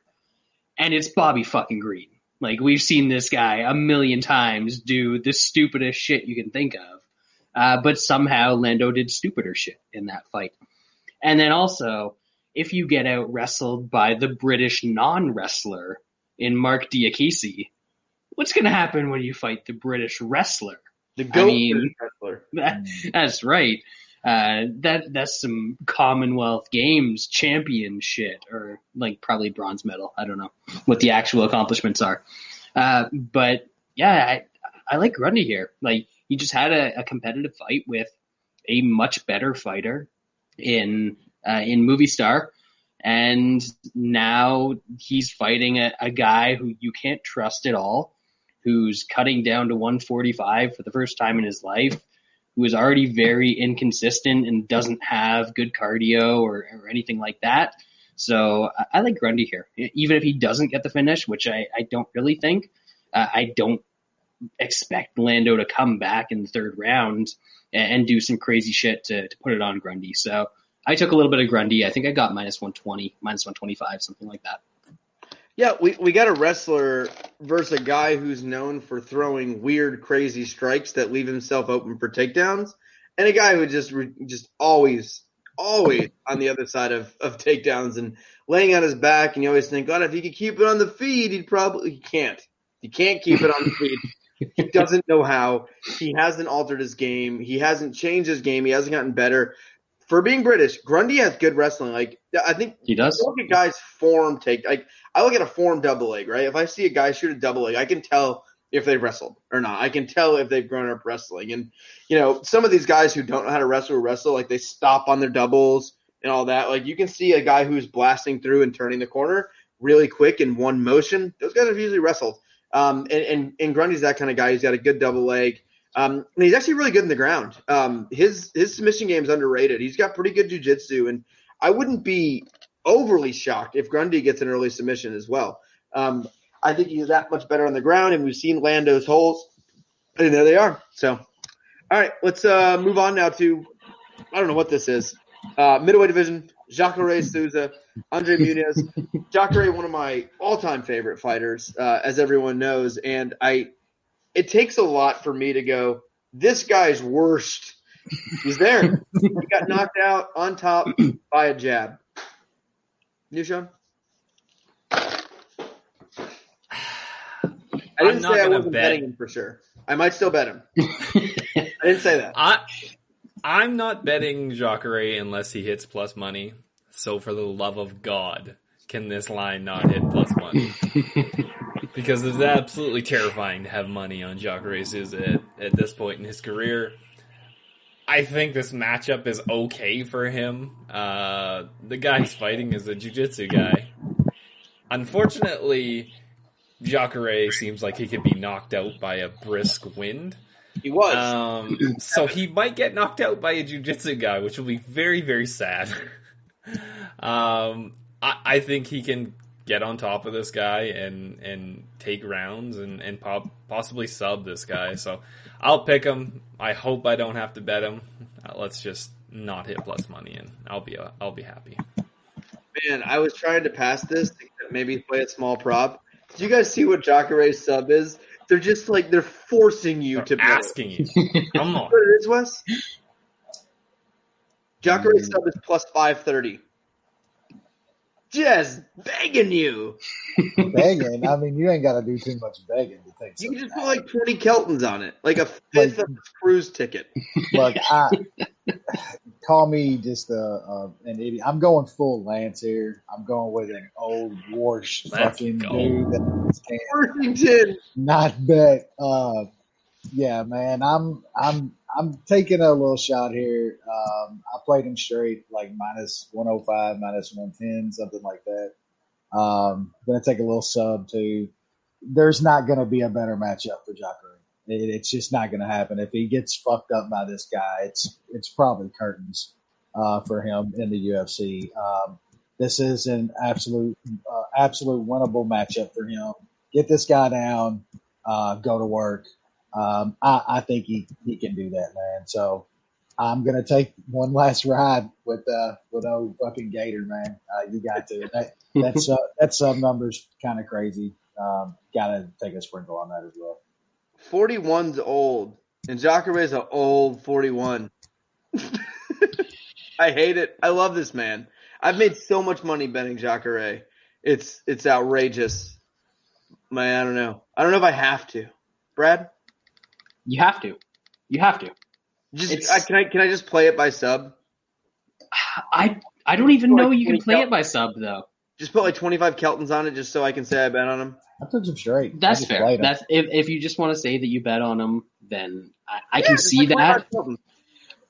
I will caution you that Andre Muniz, brother of Frankie, I believe, he's not the one in the middle, but he has been knocked out in all 4 of his losses. I think one was a doctor stoppage, but the other 3 have been knockouts. So, well, Jacare is. It's only plus 4. I just looked at random site like MGM. Jacare is plus 475 by knockout and plus 550 by sub. So it actually is bigger. It's inside the distance. What is he inside? 250. 250 inside. 250. I think the pick on this fight doesn't go as minus 115. Is that fight seeing a bell? Under 2.5 is plus 105. The thing is, I really don't think this guy. I agree with you. Somebody took a whole bottle of Worcestershire sauce and they poured it all over Jacare. They threw that gator in the slow cooker and they're just waiting to chow down. It's tough though because this guy doesn't have power and he's a grappler. Do you need power to knock out Jacare? Kevin Holland from his back laying down, basically slapped him in the face, and Jacare was like, "Whoa, God! Oh, God! So I've been shot." Yeah. Kevin Holland's limbs are so long that I feel like there's some leverage there. Yeah, something weird happened. That was the most embarrassing knockout I've ever seen in my entire life. I agree. I don't think that Muniz can do the same thing. I don't think it matters that Jacare is worst. And I agree that he is. Like he can still sub-Jacare? He can't sub Jacare. But can you not envision Jacare's on top and then all of a sudden no. You gotta listen. Jacare's on top. Hammer fist. He's holding it. Jacare goes for an arm triangle and then just falls down and then he's on his back. And then Munoz lands one punch from ground and pound, and Jacare is just splattered all over the canvas. No, I can imagine that because Kevin Holland did it from his back. This is one of those fights where there's going to be like a little bit of a respect factor as well because you've got the young grappling BJJ guy against people are like, oh yeah, Jacare is really good at jiu-jitsu. No, Jacare is one of the all-time greats at jiu-jitsu. If this turns into a grappling match, even at 41 years old, Do Bronx. different because Do Bronx is about MMA jiu-jitsu. You don't need no gi. Exactly. But like, if this turns into a grappling match, Jacare wins it. There are very few people that I think beat Jacare in a grappling match. Kevin and Holland. In a striking match, I think this dude is just as susceptible to get knocked out as Jacare. So it doesn't go. Minus 115. That's a good play. Sure, I'm just going to take Jacare. I'm doing it. Minus 110. Doing it. All I can imagine here. So the worstest of this fight. Jacare is so washed. He's next level. He's through that. I've seen a lot of moments where you go, oh my God, that guy's washed. We've seen it like with my boys Koscheck, with Frankie, with all these guys, these wrestlers that I like, they get older. I see the washed moment. I've never had a washed moment quite like Jacare eating a jab on top of a man and being just hit with a baseball bat. That was one of the most eye-opening experiences I've ever seen. He had half guard versus Kevin Hall, and he got knocked out 1 second later. Bad, and just how he reacted with it. Like, he reacted like his whole like equilibrium had shut down from this jab. Like this was the end of his life. And I can't help myself but think Jacare is going to get a takedown. He's going to be doing stuff. He's going to end up on his back. He's going to get swept, whatever it is, because Jacare is so worse. And I think he's going to eat one punch. I think one punch is going to land to Jacare's face, and it's going to be just lights out. So an option for me is playing fight doesn't go, or just forget everything I said and just go with Lance as a homer, Jacare sub plus 550. So my three options are don't bet, Jacare sub plus 550, or most likely this fight doesn't go the distance minus 115. To me, seems like a very, very likely outcome. Munez has only had 3 fights in his career of the 24 that haven't gone the distance. So I think this fight's going to be stopped one way or the other. Hopefully it's by Jacare, but maybe not. All right, let's move on now to the pay-per-view portion of the card as we have Matt Schnell taking on Rogerio Bontonin. Bone-tearing. He's from Louisiana. He's go Tigers. Like Poirier? Yeah, go Tigers. Yep. Cormier? Daniel Cormier, Dustin Poirier, go Tigers. The crawfish. Oh god damn. We in Slidell. I don't want to have anything to do with this fight. I thought Matt Schnell would take the easier path in his last fight against Tyson Nam. Instead, he decided to slug it out with him. He did okay. Still ended up being a split decision. Terrifying. He should have had a big wrestling advantage there, and he just didn't want to wrestle. So I don't know if I can trust him to wrestle with Bone-tearing. Do you want him to wrestle with him? Bone-tearing can get taken down. I mean, yeah, but he's got good jits. I think Schnell's best plan is to stay on the feet, right? I don't know, man. I mean, Bone-tearing fucking rocks. Bone-tearing throws, baby. Yeah, he throws some heat, man. He rocked France before he got finished there. It's a dangerous fight, I think, for Matt Schnell. So I'll pick Bone-tearing, but he can be wrestled. So if Matt Schnell shows up, I think he can wrestle and wrestle to a decision here. But I don't want to trust that. Bone-tearing. Wes? Yeah, I'm still having trouble kind of picking a guy to win in this fight because I see pass for both. I kind of feel like this Matt Schnell fight is going to go more like I thought the last one would, where it would be wild and one of those dudes would get a finish. I think that happens in this fight. I think if it stays on the feet, Bone-tearing could absolutely knock out Matt Schnell.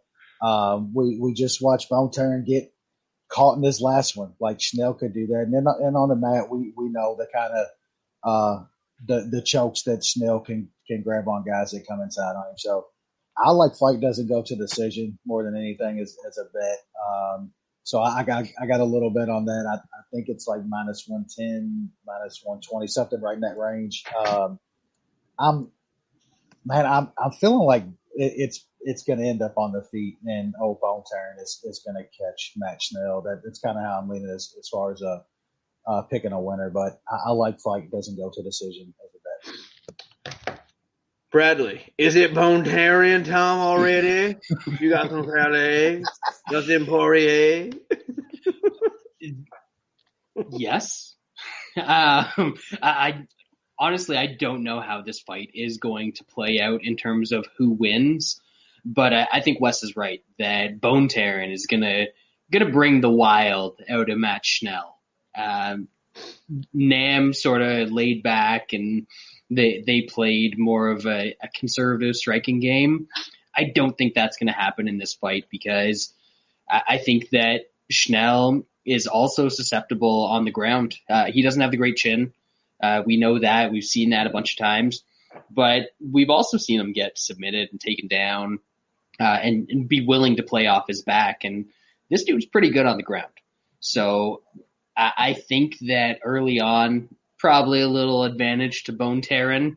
Then once they start to get a little slippery, a little sweaty, they can slip around a little more, then he's going to gas and Schnell's going to take over a bit. So I think that there's going to be a finish.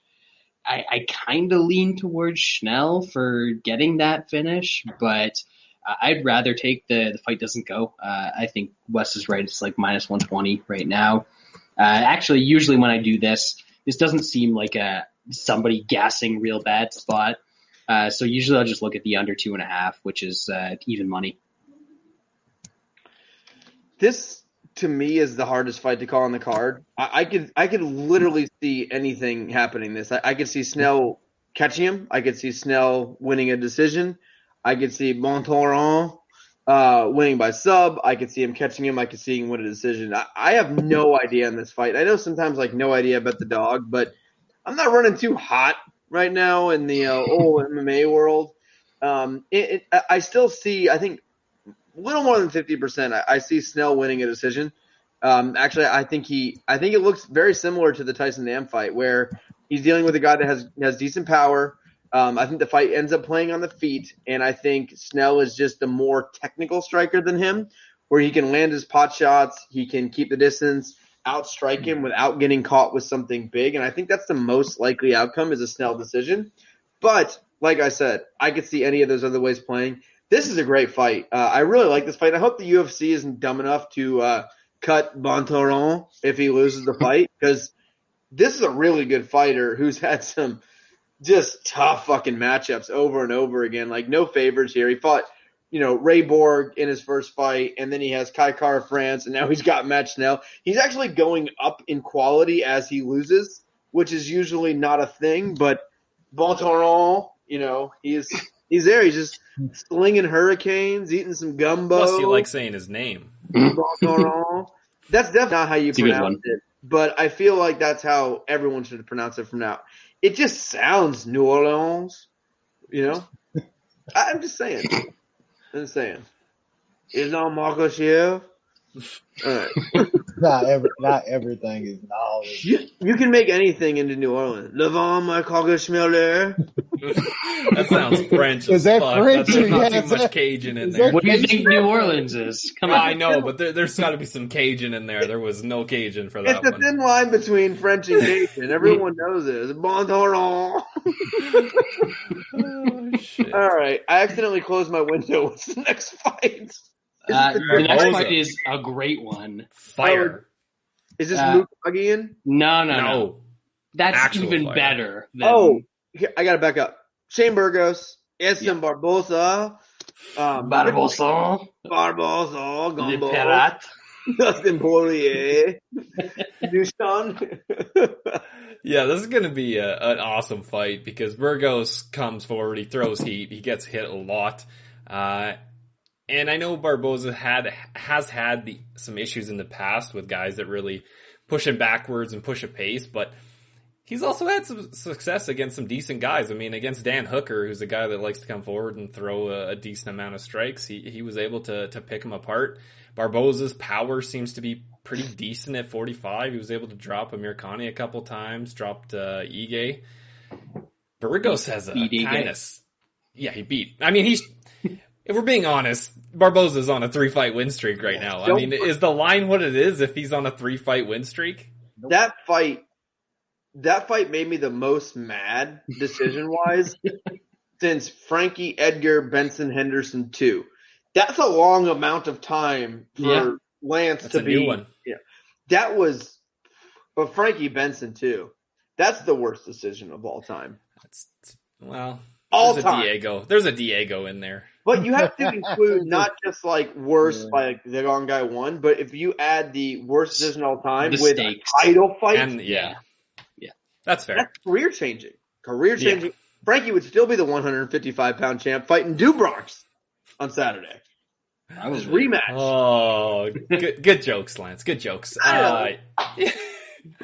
But yeah, I think this is a very different line if our Barboza's coming off 3 wins. I think he hits Burgos and clips that chin and might get a finish.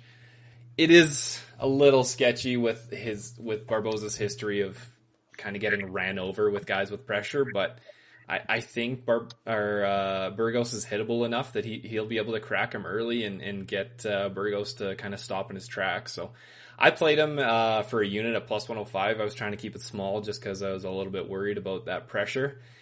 It's gone a bunch up in the last couple days. It's sitting at like plus 120. It's plus 120. I might be adding a half unit or so to that. Carry on. I got to plug in my charger. Hold on. Wes, what you got? Yeah, Ed's in here as a dog at this price is getting kind of stupid. I think.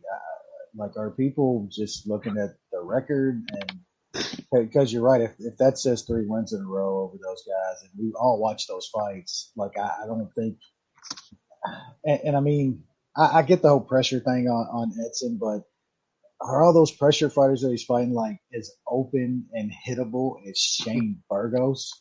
Seriously now, that guy gets clocked, and his chin holds up fairly well for a little bit, and then we've seen Shane Burgos get fucking just finished by guys. So I think Edson's gonna get him out of there, man. I like Edson here.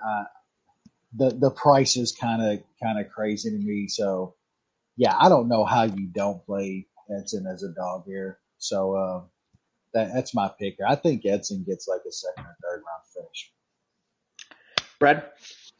I'm definitely not as confident in Edson as Wes is. I think Sean kind of nailed it in his first sentence. Burgos is going to come forward and he's going to put the pressure on Edson, but he is also super hittable. And people want to act like just because he comes forward means that he can't get kicked. But Cub Swanson kicked the shit out of his legs. There's been a bunch of guys in the past that have landed a shitload of kicks on him. And Edson always kicks guys, even when they're moving forward. When Ige was moving forward, he would kick him. When Felder was moving forward, he would kick him. He's going to kick Burgos a lot. He's going to slow down that movement. And I think that helps him in these fights, and that's why they stay competitive and he doesn't get blown out, is because he does damage to these guys early. There are few guys that kick to the legs as hard as Edson Barboza kicks, and you can't just walk through them. You can get inside for periods of time, but now at 145, he's still got good takedown defense. Not that he has to worry about it in this fight, but he's able to push off and get distance. And I think he's going to be able to get distance in these fights, and he's going to be able to land kicks as Burgos is coming in. And also, this seems like a spot where Edson could absolutely highlight reel a guy that is completely open defensively. If there's spinning shit or something up the middle, flying knee, I don't know what it is, I could absolutely see Burgos ending up on Edson's highlight reel. And I guess I kind of have to pick that, even if, the dynamic is kind of that Burgos should take over. I think Edson can scare him off in this fight. I think that there's enough coming back at him that he's not going to just want to walk forward and take that shit for 15 minutes. Yeah, I like Barbosa here. I'm worried, but I have to play it. I guess would be my stance on this. I'm not overly confident in Edson, and even as bad as that decision was in the Dan Ige fight, which it was dreadful, very bad. Barbosa looked really bad in parts of that fight, and I don't know. I'm not overly confident. If this was like Barbosa as a favorite, minus 120, something like that, I would not be playing this fight. But I think as an underdog, I'm kind of forced to. I do think he used the leg kicks. I do think he can, weather the storm a little bit. But Burgos is super aggressive. He does get hit a lot, but that man hits hard. He's got some clean boxing. He does hit really hard. He's a guy that could put anyone away with one punch. Like he has some clean hands, and I do hope the leg kicks are coming early for Edson Barbosa. And his leg kicks are different. This isn't that bullshit calf kick shit. Like Edson's trying to just literally just cut your legs off with his kicks. It's not your fucking leg. It's still your leg. Your calf, it's still your leg. The calf kicks are cheap though. Not everyone. All your leg. Not everyone can do what Barbosa has been doing the last 10 years with leg kicks. Absolutely not. No. He's different. Absolutely not. I almost wish he would just focus on just calves like all the other idiots. Like he'd be undefeated. How quick does he get Burgos out there if he goes straight calf kicks? Let's go calf kicks. Finish my calf kicks. I mean, you got guys who don't kick hard, knocking guys hurting guys really bad with calf kicks at 4 or 5. Barbosa lands 2. I think the legs just the calf muscles just shoot out. That whole nerve is dead. It's like falling straight over you. Yeah. But I think Barbosa can win this fight and should win this fight more often than not. But it's a close fight. But I think as an underdog, I don't think he's washed yet. Offensively, he has looked good. He has tired a little bit later in fights. He hasn't blown me away with his performances as of late, but I think he's doing enough to win. I think his chin's okay. He has won 3 fights in a row. I think we know that. And I think he wins this fight. I think Jane Burgos is tough, though. It would not shock me at all if Burgos puts him out either. So we'll see. Plus money. I think it's worth the shot here on our man. Does anyone have anything to say on Mukagian other than she's stuck? Again? Again? She can be taken down. Araujo's got okay takedowns. Araujo can lay on her for a bit. Striking's somewhat close. I took Araujo out by decision at plus 210 for a unit. I took a little unit. A Kelton? One whole Kelton? One whole Kelton. I took a little Araujo just straight at some plus money, like plus 125. I think she's just going to grind up the move and win a decision. She's really bad, though, guys. She is. Yeah, Does Carnival Cruise Line know you're putting a whole unit on this? That might be putting the summer cruise in jeopardy, Nushan. It's a bit scary. You could get a credit instead of that, man. Suckers. Yeah. No. They had to put this on the pay-per-view because if they put it anywhere else on the card, they wouldn't sell any pay-per-views. This is selling it. This is not Do Bronx. All the fans in Texas, very well educated MMA fans, know the ladies always bring it. Yo, your tits. Except they're not going to say that. I don't know if you've seen these two wonderful ladies, but that's not something you would yell at either of them. Anyway, I got nothing. Let's move on here. Co-main event, great co-main event. Tony Ferguson takes on Beneil Dariush in a fight I love. I think this was the perfect fight for both of these guys. Nushan? Yeah, this is a pretty good matchup. Just kind of where these guys are in their career. Ferguson coming off some rough losses. And Dariush kind of streaking late in his career. It's a bit surprising. It was a good win against CDF. This is a pretty decent step up for him. I gotta go with Ferguson in this one. Could Dariush take down Ferguson and hold him down? I don't know. I mean, obviously we've seen it happen. I just don't know if Dariush is that good, if he has that good of a top game. I don't think he's gonna sub Ferguson. and Ferguson does weird shit and usually can get up. I know he didn't last time, but Do Bronx is a bit of a different story. Facing God himself. It's true. It's very true. Dariush still extremely hittable on the feet. Tony Ferguson has very weird striking, and it kind of somehow works in this shitty MMA game. I could definitely see Ferguson throwing some weird elbow or something and clipping Dariush. As we've seen, Dariush's chin is not great. He's been able to overcome a couple times recently. I wouldn't just keep testing that chin. At the price it was, I had to take a shot on Ferguson at plus 135. I got 2 units on it. It's gone way up. I got carried on that one. I don't really want to add on to it. I think it's a very good bet at the current price. Wes? Yeah, I think if you're on Tony in this fight, you're hoping this shit's just a normal Tony and usually a Dariush kind of fight anymore. Dariush gets in some wild shit nowadays, man, and I think that's what you're hoping for if you're on Tony. And Dariush is absolutely chinny. I mean, that guy gets hurt a lot. Now, props to him. He pulls out fights, man. Like, I'll give him that. But, I mean, I still think Ferguson's a finisher when he has guys hurt. I don't think he's totally washed yet. We'll have to see here. Dariush isn't the guys that he's faced over the past couple years, though. Not even close, man. So at this price, like, I got plus 160 myself. Man, you're not going to see much better than that on Tony Ferguson against a top 10 type dude like Dariush.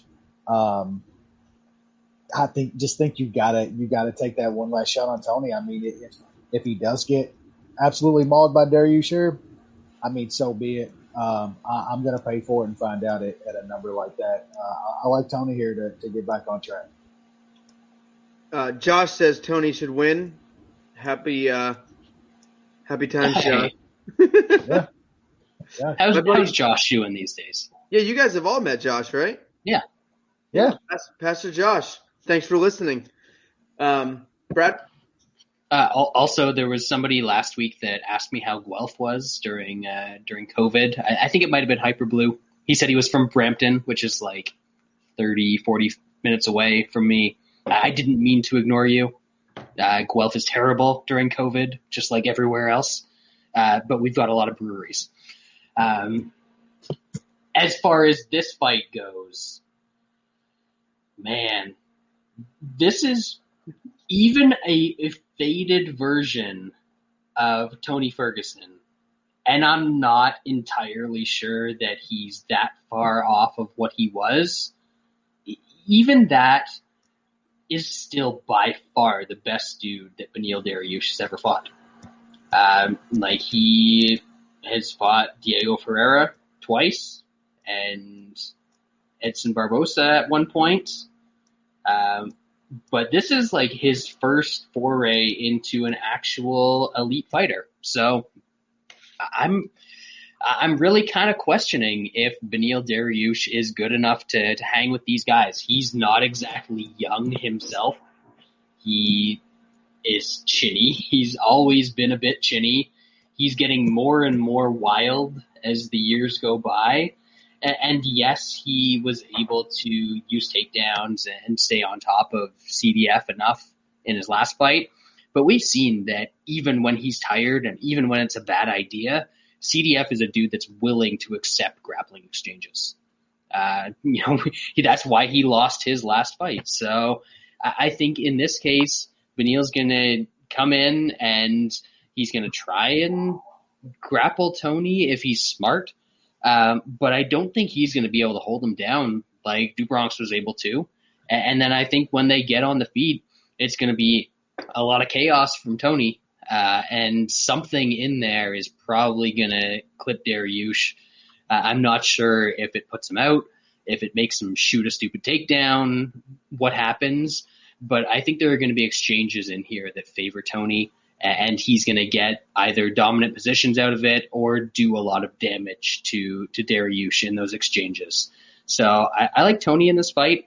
I don't think that he's completely gone like people seem to think he is, based on losing to Gaethje, where he took a shitload of punishment, but he still stuck around for almost the entire 25 minutes and was throwing stuff back, or getting out-grappled by Do Bronx and not even really, well, he basically survived 2 rounds against Do Bronx with one arm, because he got that one arm completely jacked up at the end of the first round, and he still managed to survive the next 2 rounds. So he was faking it.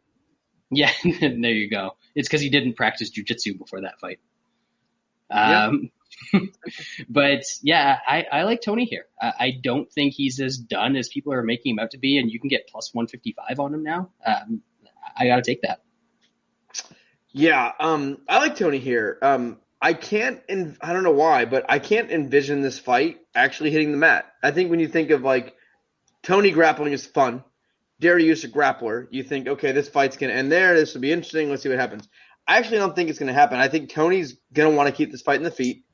And I don't think Dariush has the wrestling chops that has Do Bronx to be able to take Tony to the ground. So I actually think this fight's going to play on the feet. And I think on the feet, Dariush has shown some, I don't even know if I want to say a power. He's connected on some shots that have hurt some humans. He's no technical striking whatsoever. Lands some weird shit and has been in some really fun fights. Very, very, very chinny. And I just don't think Tony is washed. I think Tony has lost a step. And I think at the level Tony's been at for so long, he lost a step and, in my opinion, lost to the 2 best guys in the weight class in Do Bronx and Justin Gaethje. I think, Poirier, whatever. Even if you want to say it's 2 of the top 5 guys in the weight class, it's still not bad. I think like how they are in a matchup for Tony, I feel like Justin Gaethje is more of a nightmare matchup for Tony than Dustin Poirier. I feel like Do Bronx and Gaethje are the worst possible matchups for Tony. I don't think Tony's washed. I think he's lost a little step, and I think even losing a little step, he has the skills to be able to beat Dariush. And usually when guys get older, they lose the chin. Tony's chin's still fine, right? Like, it wasn't like Gaethje was landing these little shots that were hurting. Gaethje was fucking murdering him. He was committing murder, landing Gaethje bombs. Gaethje bombs are the worst. It's like the fucking bombs on Hiroshima. Like, those are big ass bombs, and he survived them. And I think Tony has slowed down a little bit offensively, but I think he has enough here, and I think he can keep the fight standing. I think his unorthodox striking and Dariush being really chinny, I don't know if he'll get a finish, but I think he's going to hurt him a few times, and I think he's going to hurt him enough to start gassing out Dariush, and I think Tony takes over late, and I wouldn't be surprised if Tony gets a late finish or just dominates this fight in the feet. And if it does go on the ground, I'm not exactly worried. If you can be under Do Bronx for 13 minutes and not get finished, I'm not really worried about Dariush submitting him. So I love Tony in this fight. I absolutely love him. Plus 150, I think we're getting a steal. I think we're looking too much in a couple results versus who was fighting and what we saw. So,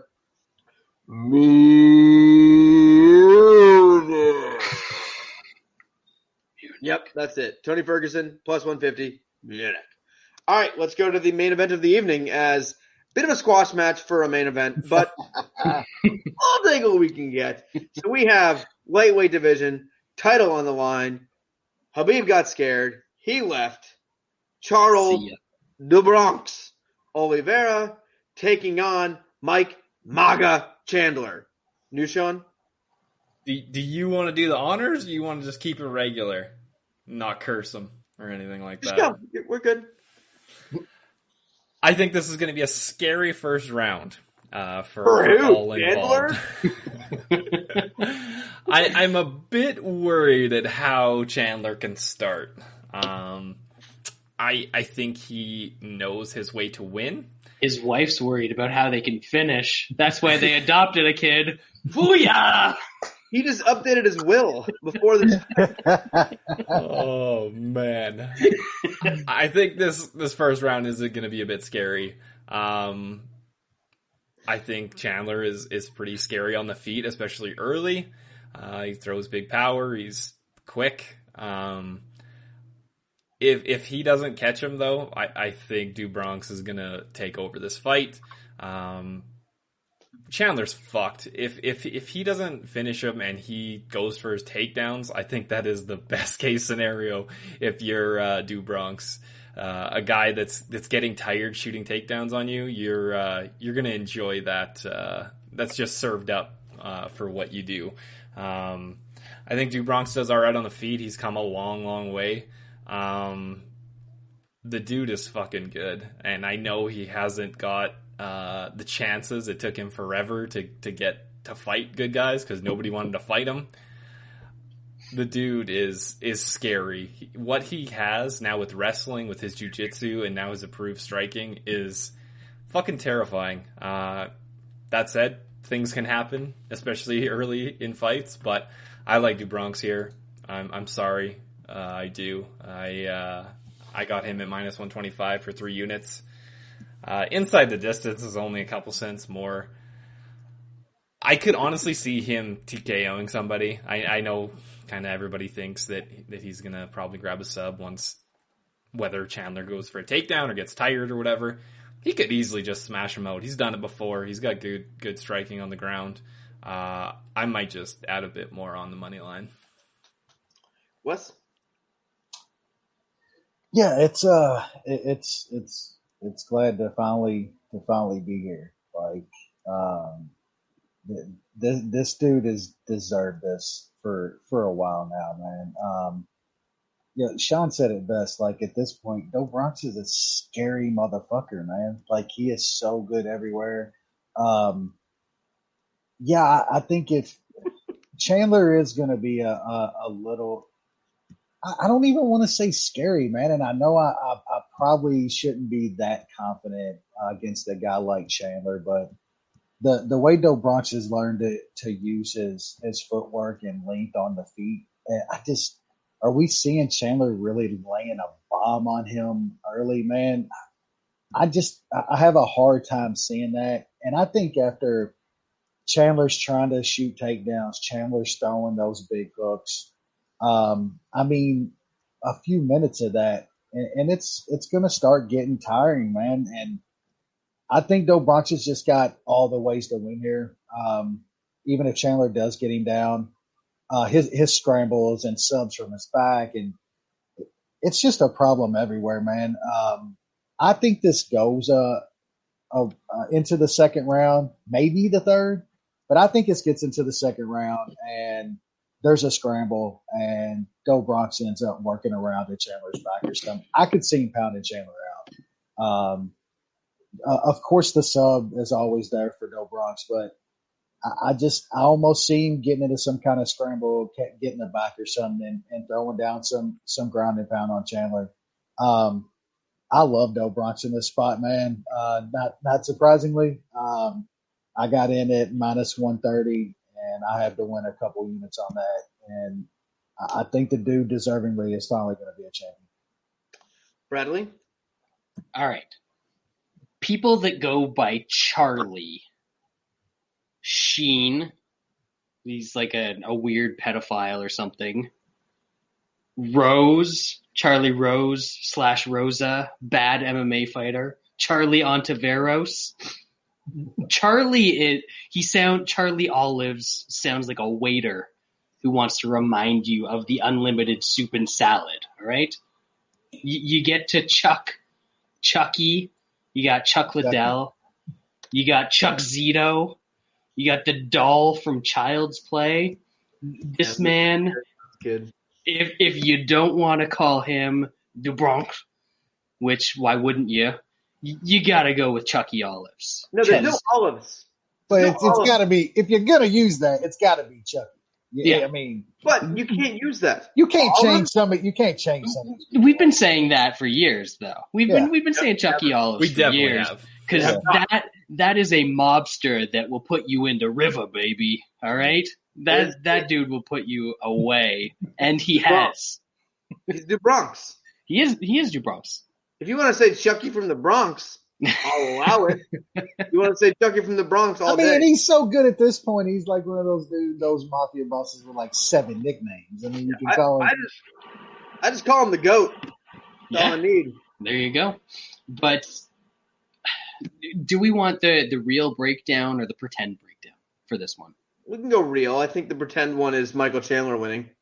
Well, yeah, the pretend one is, Chandler's dangerous in the first round and like athletic and explosive, like his African-American heritage. He can close the distance, all that. As long as you're 2%. Or you're a doc. All that sort of stuff. The real breakdown is that this version of Do Bronx that you see in 2021, this man has anybody that's in the cage with him under constant duress. He is going to march forward. He is going to throw a shitload of volume. He's going to throw big punches. He's going to throw big knees. He's going to throw big everything up the middle. And Chandler's like a tiny little midget dude. And I can say that because I am also a tiny little midget dude. So it's all right. I saw a picture earlier today that was Do Bronx next to, it turns out it was Joe Benavidez. I thought it was a picture of him next to Chandler with the size difference between those two dudes. It is very possible that early in this fight, Do Bronx just throws a knee straight up the middle, and Chandler tries to come in and throw something and absolutely gets obliterated by it. If that doesn't happen, though, these two guys are going to come together. Do Bronx is way bigger, and Chandler is a very good wrestler, very accomplished wrestler, athletic dude. But once Do Bronx gets his hands on you and gets you in that body lock, he can take guys down in so many ways. But he's also dangerous not even taking guys down, just like jumping to the back, jumping to submissions. If he's got his hands on you at any point in the fight, you're in danger. So I think there's going to be too much of a threat here for Chandler. And at some point, whether it's a big strike, whether it's grabbing a neck, whether it's hopping onto his back, whether it's like a weird calf slicer or some of the other shit that Do Bronx pulls out at some point, he's going to find something because that's what he does. It's what he's always done. Lance, I'm not sure if you're going to talk about people who still want to claim that he's a quitter or stupid stuff like Fuck that. You, Eddie. That's right. The man had a torn esophagus, all right? He almost died. Exactly. He was hanging off his actual body. They had to sew it back on, bro. It was terrifying. I was there. God. But the moral of the story is that Michael Chandler is in for a world of hurt on Saturday night.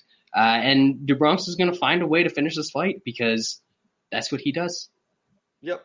Yeah, I feel like I have earned this fight as much as my boy Do Bronx.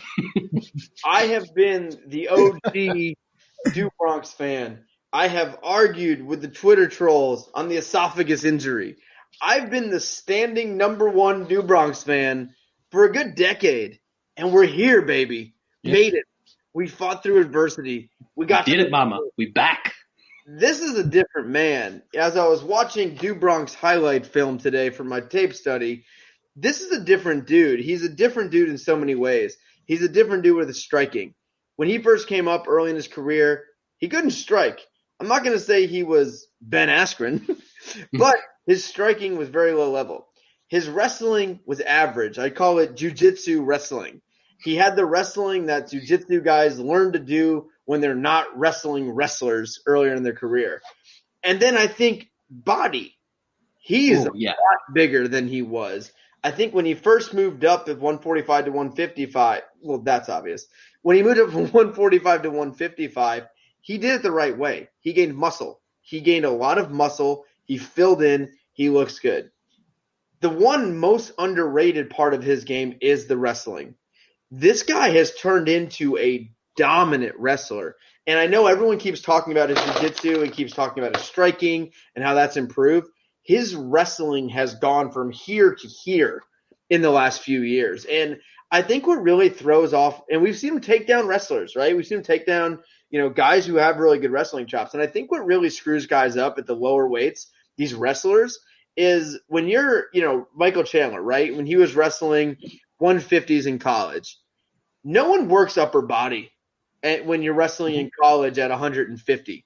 It's all in the legs, right? The upper body is almost always for the heavy guys. You look at the heavyweights, the upper echelon guys, the big guys are the ones that are doing hip tosses, lat drops, things like that, bigger things. At the lower weight, it's predominantly going to be on the legs, and you're not used to little guys, smaller guys working mostly upper body. And I think that's where it sometimes throws these wrestlers off when Do Bronx works almost exclusively on upper body throws and takedowns. And when he does take a guy down by the legs, he's not usually shooting. He's usually catching a kick or, kind of just grabbing at it or just muscling through. He's not – Do Bronx doesn't shoot very often, but he gets a lot of takedowns. And his body work and his way to grab a leg or do snatch, he's not many guys can make a snatch single work. He's actually made it work a few times. And I think Chandler, once he tires out, which is normally very quickly in Michael Chandler fights, I think Do Bronx takes him down with ease with that body lock. And how I see this fight playing out is Chandler goes in there, knows he's got 5 to 6, 7 minutes to get him out of there. And Do Bronx's footwork and quickness in the feet has gotten better and better and better, where he's an easy guy to touch. He's not an easy guy to hit hard. And I think there's a big difference in that. We've seen a lot of guys like that. You can hit Do Bronx. You can't really catch him clean very often. He has worked a lot in his head movement. That's gotten a lot better. And I see Chandler whiffing some big shots, not really making much contact. And I think it's two ways. I think it's Chandler getting tired in the second round, maybe early third, but probably second, and shooting a takedown. And you have to be just some kind of idiot to shoot a takedown on Do Bronx. But I think the more likely outcome is Chandler's tiring out. Do Bronx been working a lot of body kicks and stuff lately too. I think Do Bronx works the body a little bit, hits him with some straight punches, tires him out, gets a body lock, takes him down, and then he does whatever the fuck he feels like. For people saying Chandler's good on the ground and he's got this pressure, get the fuck out of here. Do Bronx does whatever he feels like. Do Bronx does whatever he wants in the feet after the first round. If Do Bronx says, you know what, I'm going to style on this guy with a kickboxing match. After that first round, whatever he feels like. But I know it's possible Do Bronx pounds him out, knocks him out, but Do Bronx always goes for that choke. 99% of the time, when he hurts a guy, he gets on top for it. His Darce chokes, his guillotine chokes, his arm bars, everything that guy does is deadly. And I think he gets him down, body lock takedown, gets him down, finishes the fight, and there's so many fun matchups. I don't even have words for the matchups in this weight class. This went from not the most exciting with Khabib kind of dominating it to the most exciting weight class. Conor McGregor, Justin Gaethje, Dustin Poirier, super fun fights in the rising. But Do Bronx is going to win this belt. This is 10 years in the making. This is hard work. This is a guy who was gotten close, fell all the way down, and worked his ass off to get back up there. And no one's more deserving of this title shot. Do Bronx submission, second round. I'm going to say a guillotine. I'm going to say it's one of those where he gets him down, beats him up a little bit, and then pulls him into his guard for a guillotine from on top. Gets the tap, new champ. Do Bronx. And we didn't even talk about the calf kicks. He might might just dead that guy's leg in fucking 2 minutes. We've seen Chandler with the fucking dead leg. The floppy leg. Yep, we sure have. That is obviously the consensus bet of the week, and I, for one, am super excited about this. I am nervous, like any, when you live through a guy. When you actually care about a fight. Yes, I have a lot of people I root for. Not many people I've ever considered myself a big fan of in MMA. This guy falls on that short list. He's the top of the list. And I'm excited for the fight. I hope it happens. Fuck Michael Chandler. He lives here. He's like down the street from me. But we're not friends. It's Do Bronx season. That's all. There's not many better things in sports than a big fight when you're invested in a guy. Not just monetarily, but personal feelings too. Like, you feel like he's your boy. Yeah, it's going to be a great the other day. I don't know how well my boy knows English, but he tweeted a picture of himself with his shirt off, and I wrote, "Rock hard over here, champ." and he liked my tweet. Yep. So there's one of two options. He knows. He knows. There's one of two options that this could go. I mean, seeing the pictures of him riding the trotter and shit too, it's pretty fucking badass. Like, yeah, it's all Do Bronx, man. The evolution of this guy is pretty unheard of in this sport. From a guy who was labeled as a quitter, came in early, never really got there, lost every big fight, to winning 8 in a row and getting the title shot. I mean, that's what the sport's about, right? Like, it's hard work, guys getting better, guys changing things, guys evolving their game. I mean, Do Bronx has been in the UFC for 10 years. He's 31. He's young. Yeah, it's wild. Crazy. And tell me how long he keeps it.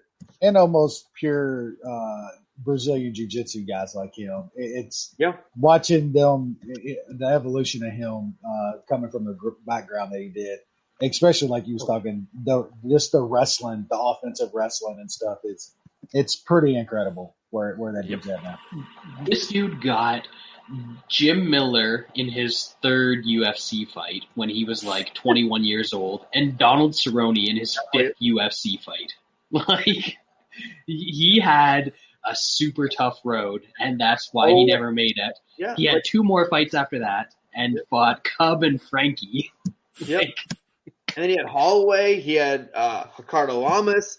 Yeah. He only, looking back, right, he only lost 2 really good guys in early in his career. And I think even the Felder fight, which was the only loss that he's had at 155, I think it was still early in his 155 career. He was still figuring things out. He's a different guy. And I think the one thing with him that he really, more than any of those other things, he gained confidence as being the best.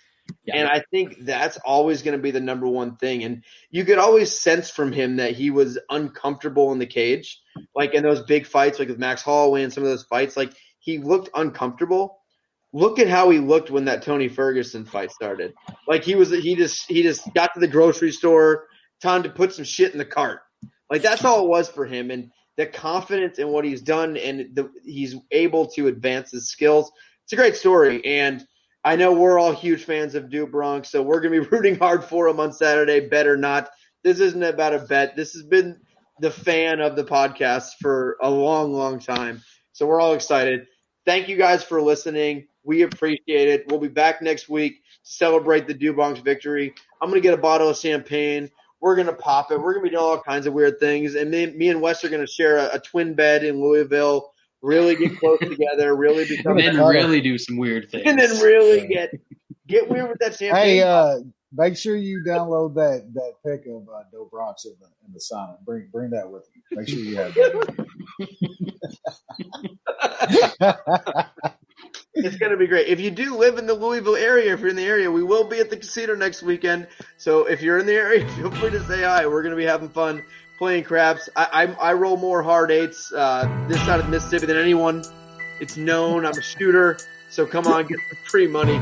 But we really do appreciate it. Hope everyone enjoys the fights this week, and we will see you next week.